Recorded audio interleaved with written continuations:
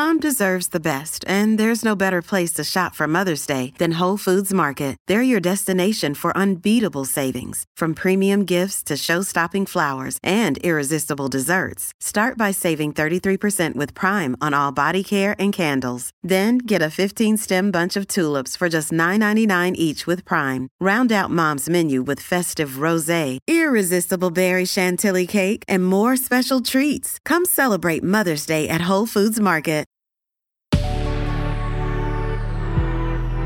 Good Risings. I'm Colin Bedell. Today is Friday, September 23rd, and this is The Rising Sign. Okay, so we're officially in Libra season, which we discussed yesterday. Woohoo! We're all about relating. We're all about collaboration. We're all about self-love as a function of interpersonal love, not the other way around. And that is the kind of core concept alignment over the next month until October 23rd. And speaking of Libra, today, Mercury in Libra, currently retrograde in Libra, will form an exact conjunction to the Sun in Libra. And so this is the Sun-Mercury conjunction that occurs during Mercury retrograde, and it's probably the crescendo of a Mercury retrograde phase. This is really where particular ideas reach a head. And because this is a Sun-Mercury conjunction in Libra, right? What I'm sure is that you are kind of experiencing some relational ideas that we would want this to have a head with, all right?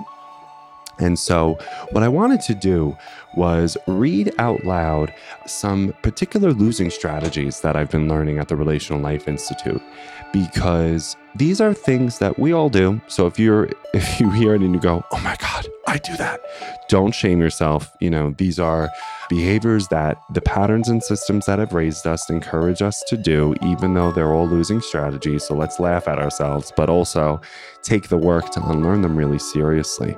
Because what happens is when we feel like we have to do these things, then we will typically find ourselves at a crossroad and in an impasse and a standoff and a gridlock that doesn't help us and it doesn't help our relationships, okay? So the 5 losing strategies. Number 1, being right. So this is arguing about whose view is more accurate, and it fuels self-righteous indignation. But my God, does it feel good. You could tell I love that one, okay? But I don't want to do that anymore. So that's number 1, being right, not a losing strategy. The second losing strategy is controlling your partner. Can be indirect or direct manipulation, because no one likes being controlled because it typically leads to retaliation and payback, right? So just want to say that on the controlling piece, that's direct manipulation, but sometimes codependence, which is the managing of other people to make sure they don't leave you, that's a more manicured version of control, but nonetheless, it is still control, okay? Losing strategy. Number 3, unbridled self-expression, saying whatever is on your mind with no kindness or respect. And this is typically something that people in the West, whatever that means, needs to remember, because we've been sort of besieged by this regime of authenticity. And what that means is that we believe that authenticity is the incentive for us to express ourselves with unbridled self-expression. But what we typically don't think about in these highly individualistic expressions and highly individualistic cultures that raised us is, what does it mean and what will it be like for the other person to live with the information that I'm about to share? And that's what we need to ask ourselves before we exhibit moving into unbridled self-expression. Next, retaliation.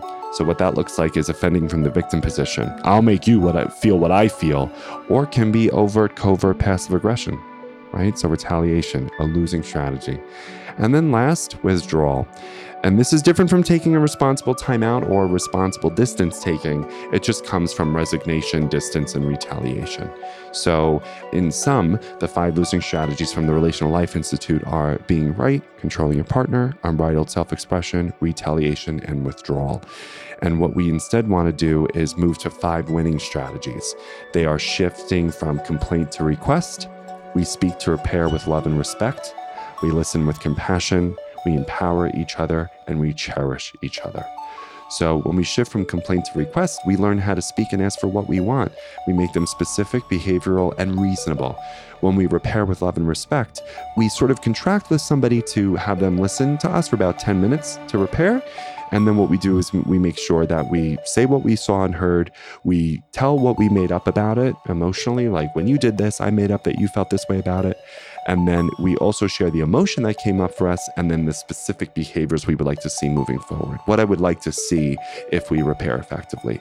When we listen with compassion, we listen to understand. You don't need to agree.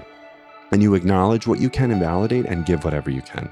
When you empower one another, you acknowledge the gifts that the responder has offered and ask what you can do to help them deliver, right? And then we cherish one another, so we give specific positive feedback and appreciation daily. We nourish ourselves and the relationship with time and energy. We practice small and smart generosity.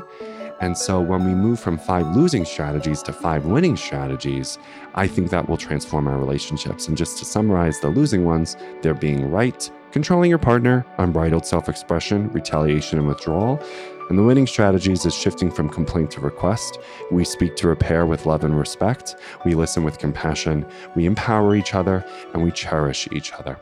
So thank you for listening to this comparative analysis. I thought it would be helpful, as today is the crescendo of Mercury retrograde in Libra. So we might be apt to react with 5 losing strategies.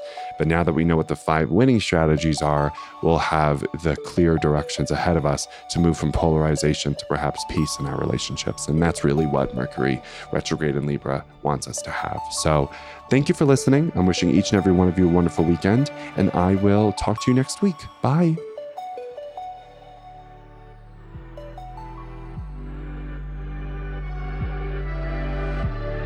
So I'm Colin, and you can find me at Queer Cosmos. Thank you so much for listening to Good Risings. If you enjoyed this podcast, please let us know by leaving a review, because we love hearing from you. Have a great Monday, everyone. Bye.